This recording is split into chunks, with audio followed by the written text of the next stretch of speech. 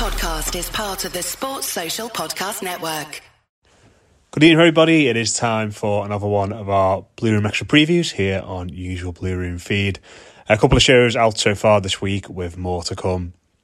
As we build up to Manchester United this weekend, should be a fascinating game, that one. But we've had Keep Talking, new show with myself and Rob Favourite, and we've had Subs Weekly, which I recorded earlier with Paddy Boyland from The Athletic. And joining us for the first time on the podcast, Joe Thomas, who is the chief Everton writer for the Liverpool Echo. So here are two segments from those shows. The first bit is me and Rob talking about the significance, the obvious significance of back-to-back wins and the build of momentum for this team. And the second part is Joe and Paddy and myself talking a little bit about Dwight McNeil and his winning goal on Saturday and where the team can go forward from here. If you'd like to listen to either of these shows in full, the link for both is in the description wherever you listen to your podcast. Alternatively, if you want to sign up, you can join us on Blue Room Extra at patreon.com/the Blue Room Extra. Costs around about £1 a week. I think it's great value. Hopefully we'll see you over there. Hundreds have done so far, and the content is always coming, certainly at this busy point in the campaign. So it's patreon.com/the Blue Room Extra. Link is in the description for both podcasts. Hopefully we'll see you over there, and hopefully you enjoy these two segments.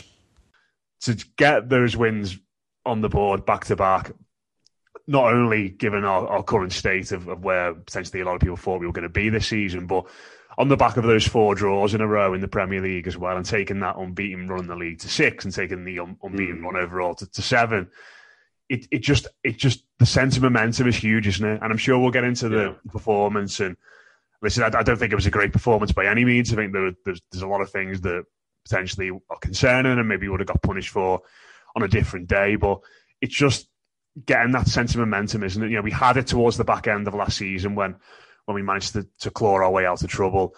The start of the season, we didn't really have it because of the summer and because of the lack of transfer activity. And it was sort of a case of, I felt like, we've missed the chance here to really fly into this new season after what happened at the end of last season. We've let that momentum slip through our fingers.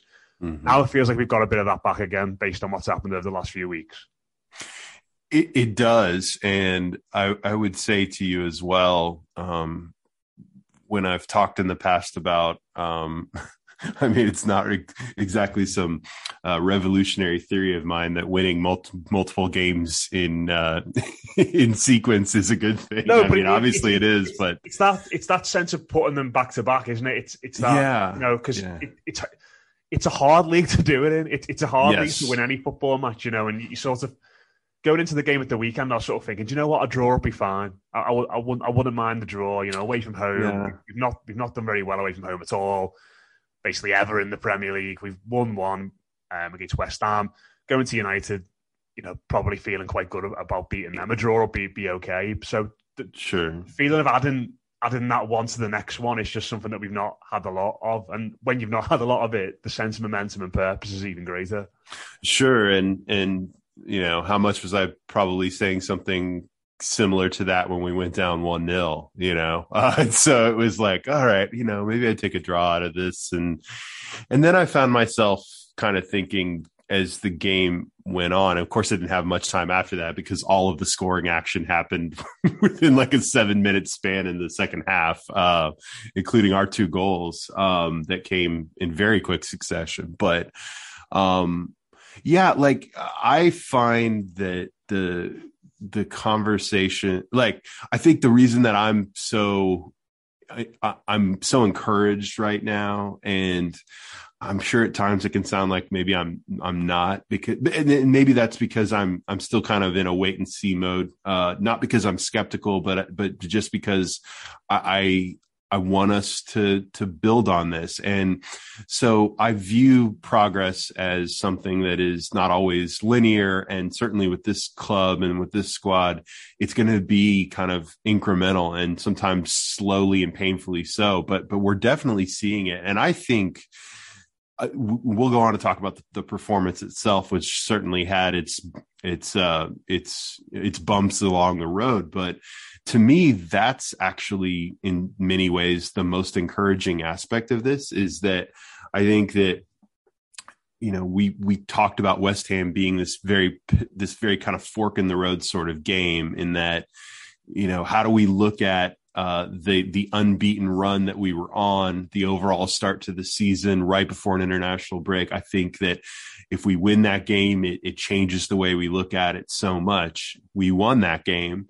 I felt like that then did kind of recast the way we looked at the start of the season. And then you go to Southampton, and I felt while watching it, even especially in that first half, where we just couldn't do anything in the final third. And yet it felt at times as I was watching it that we were a very clear level better than Southampton. And I thought, this is where these are the kinds of games that I think we've got to be able to say, we got to go win these.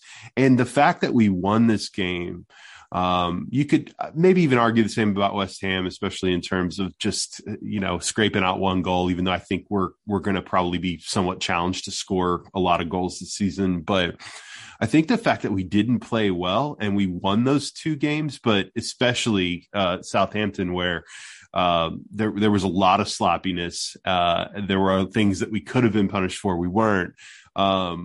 You can view that as, you can complain about it. I'm not going to complain about it at all. I note the fact that there are things that are there to improve, but I'm casting that in a very positive light, Matt, and that I think that we have been at a level for so long where the margins were so thin that we had to have everything go right, and we had to play extremely well and no mistakes or what have you in order to scrape out a win. Now it's starting to feel like the expectation is becoming that we're going to go out and play at a certain level every, week in and week out. And so therefore, it doesn't mean we're headed to Europe. I still kind of haven't changed my overall trajectory for this season. But what I do think is that winning is habitual. And that habit is built through consistency of selection, consistency of certain habits, certain levels of performance by your most important players. I think we've seen that theme already this season in that no one's been perfect, but we have had our most important players be consistent week in and week out, and all of a sudden you look up and we're unbeaten in 6 in the league, and on off the back of 2 straight wins. As there was a very famous baseball movie called Major League, where I think this may have been Major League 2, where the manager said, "All right, we won a game, we won today, we won a game yesterday. That's 2 games in a row." And he's like, "If we win tomorrow, that's called a winning streak." And so I'm just like, okay. Now obviously the challenge becomes, can you bring that back home to Goodison against United? And I'll tell you, Matt, I would have said this even before the Manchester derby. Like, I am confident in this side to put forth consistent effort, especially at Goodison.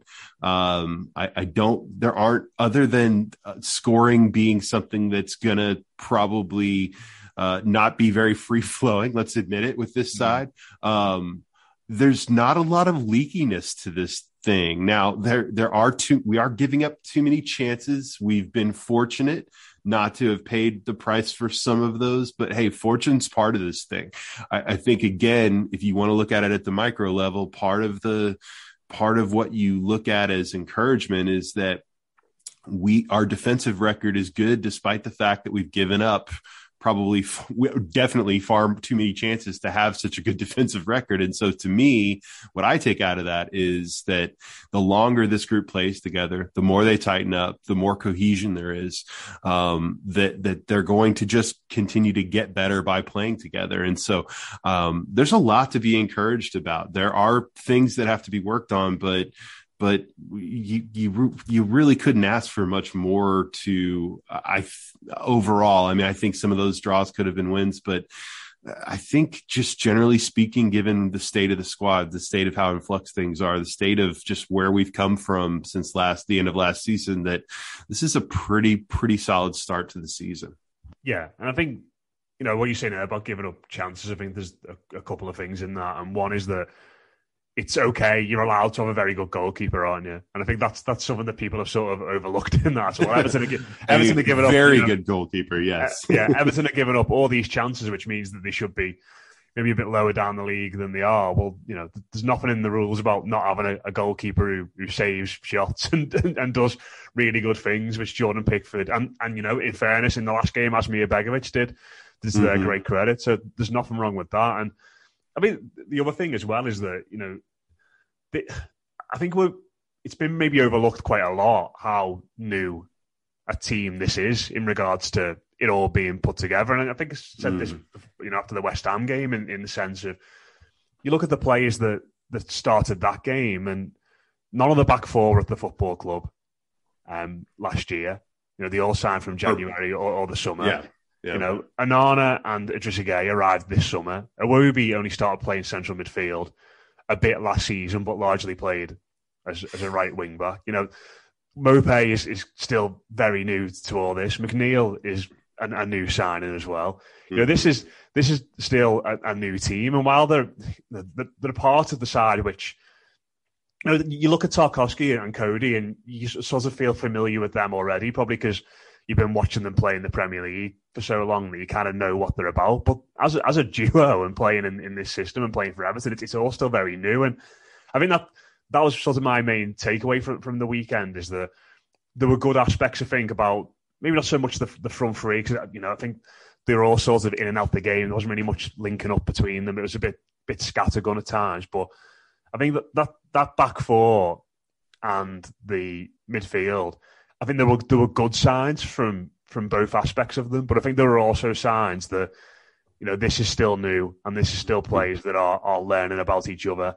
And I think the perfect example of that is the goal we concede, isn't it? Where Idrissa Gueye gets on the ball, he looks forward, plays a pass to Onana, and Onana isn't looking where the ball is, and it's quite a loose pass, and it gets turned over, and then we're a bit out of shape, and we concede the goal. And it's sort of a case of, well, that's annoying and it's frustrating, and they should be doing better in that situation. But these are lads who have played, 3 games together? Idrissa Gueye, that was his third appearance for Everton since he came back. Onana started probably his 5th game in the Premier League there. These things are still going to take time. Look at the defence this season, mate, and the changes we've had there already. Yerry Mina's played matches, Michael Keane's played minutes, Holgate's played minutes, Patterson's played minutes. None of them were in the side at the weekend. We brought in Seamus Coleman from out of nowhere, who did a pretty decent job, all things considered. But again, it was another little tweak in a defence that has been constantly shifting around this season. And I think you've got to expect that there's going to be rustiness and there's going to be breakdowns in communication at times. And that's probably why I think certainly when Southampton went for it at the weekend and really pinned us back, that there were times where the team looked like it was creaking and we didn't really know how to get through their press. We didn't know how to get up the pitch and hold the ball. And it was just a little reminder for me that, this is still in its infancy. These players are still going to take time to build up relationships as much as there are positive signs there. And what you want in that situation is you want heart, you want spirit, you want determination, all those intangibles that people put different stock in. But when you've got someone like Cody, who is clearly a great organiser and a great leader, when you've got someone like Tarkowski, who feels a bit more lead by example kind of character than the shouter that Conor Cody is, when you've got people like Coleman, Iwobi, lads who are willing to work hard and scrap and battle and show heart, which I think these players have done in the main since Frank Lampard came in, then that's all you can ask for. And you just sort of hope that the rest of it, the fluency, the communication, I liked Dwight McNeil's performance even before the goal. I thought he battled hard in the first half. And, I think we saw in the early games of the season what he can do defensively. That's not what he's there for, but the way in which Everton has started the season with injuries and with the transfer window seeping so late into it, it has been patched up a little bit. And obviously he's clearly someone who has a lot of heart and determination. In the first half, one of the things that was quite interesting was Demarai Gray started taking the corners from Everton's right-hand side. And about halfway through, Everton switched to Dwight McNeil taking him in with his left foot. And Everton looked so much more threatening after that. They got some real predators in the box for, in terms of their height and their size. Obviously missing Dominic Calvert-Lewin. but Everton should be scoring from set pieces, or they should at least be more threatening from set pieces than they have been this season. And they immediately did once you had someone with McNeil's quality on the taking them. But obviously it was a big moment for him, and I think he probably needed that for his own confidence because he's seen other signings come in. He's seen the likes of Gray and Gordon have good starts. He's seen Maupay come in, who is a player that probably operates in similar areas of the pitch to where Dwight McNeil would like to be as well, which is probably problematic for him. But, he said that, I spoke to him after the game, and he said that the players and Frank Lampard had just given him belief so that when he found out on the morning of the game that he was going to be playing, he wasn't there full of nerves. He was there just grateful for the opportunity. And particularly in the second half, and particularly once he got that goal, you kind of felt him maybe come out of his shell a little bit more. It was a brilliant goal. We know that. He asked him which he thought was better, was his first touch or his strike, and he's very much of the opinion that his first touch was better than his actual finish. Because I read that, and I actually thought the touch was a little bit loose. I think when in real time I thought, it's gone a bit further away from him than he would have realised there. So it's quite interesting that you thought it was a really good save. Yeah, he was saying that obviously you don't get the finish without setting it up with the first touch in the first place, and obviously that's what that first touch enabled him to do. And then there was a moment a bit later when it was still 2-1 when McNeil put Demarai Gray through on goal, and watching it in real time, it looked like the chance had gone. He had two players on him. He didn't play the ball first time, and you're almost there already wincing, thinking, that was the ball. But he waited, and the ball that eventually came through was so precise. It was perfect, and Gray really should have scored, and it should have been 3-1. And everyone has a much calmer last 20 minutes. They didn't, and you kind of almost got a glimpse as to probably the situation that he had at Burnley maybe last season, because when he signed, so many people were reeling out that stat of only one assist. But when you looked at his numbers, you saw that actually created quite a lot of chances, and you forget for a creative midfielder, for attacking midfielder, so much of their numbers relies on other people finishing off the chances that they create. Sometimes you can get a warped picture as to where they actually are. So, McNeil was unlucky not to come away with a goal and an assist from that game, which obviously would have boosted his numbers. But he'll take a lot of positives from that, and he deserves it. He seems like like me and Paddy, we only get a glimpse at these players, and normally, the ones that are given you get the opportunity to speak to are the ones that are in the best form at the moment. So it's easy for them to be happy and optimistic, but he just seems like a good person, like a nice person. He kind of pleased for him speaking after on a personal level, as well as obviously, what it means for Everton if he can bring some magic. But the other thing that I think, and this extends to Gordon and Gray, and to a certain extent Iwobi as well so far this season, you also can't underestimate the impact of not having Dominic Calvert-Lewin there for them to supply for, not just supply efforts to, but also for them to play off as he's winning headers and scraps and knockdowns and things like that. Those type of players, obviously, someone like all three of them are very capable at scoring great goals and things like that. But it would also help them if they had a target man, a proper finisher, a clinical, ruthless predator in the box to put away some of the chances and to help play off and to help cause a little bit of carnage that creates that little bit more space for them.